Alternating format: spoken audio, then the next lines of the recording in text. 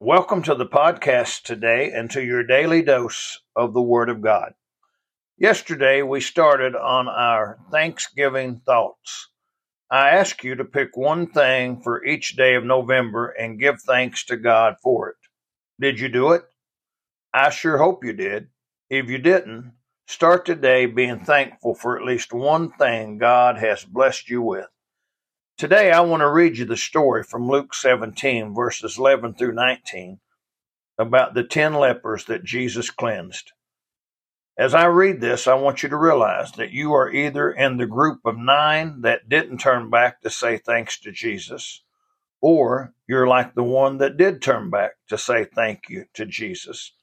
I hope and pray you are like the one that turned back to say thank you to Jesus. Listen to the story. Luke 17, verses 11 through 19. And it came to pass, as he went to Jerusalem, that he passed through the midst of Samaria and Galilee. And as he entered into a certain village, there met him 10 men that were lepers, which stood afar off. And they lifted up their voices and said, Jesus, Master, have mercy on us. And when he saw them, he said unto them, Go show yourselves unto the priest. And it came to pass that as they went, they were cleansed.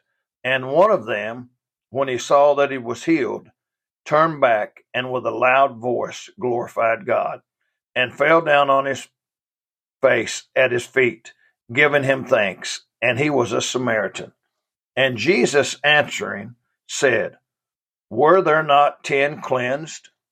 But where are the 9?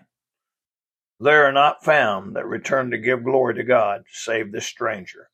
And he said unto him, Arise, go thy way, thy faith hath made thee whole. Wow. Again, think about that. You are either in one of those two groups of people. You're either in the group of the 9 that were cleansed and just went on about your daily life and never turned back to say thank you to Jesus for all he's done for you, or you're like the one that came back and fell at Jesus' feet and gave thanks to Jesus. You know what? I don't think we can give thanks to Jesus enough.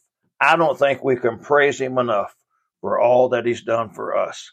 I pray today that if you've been in the group of the 9 and you've just been living your life without saying thank you to Jesus, I pray that today you will start being like the one and you'll take time just to say, thank you, Jesus. Thank you for what you've done for me. Thank you for saving my soul.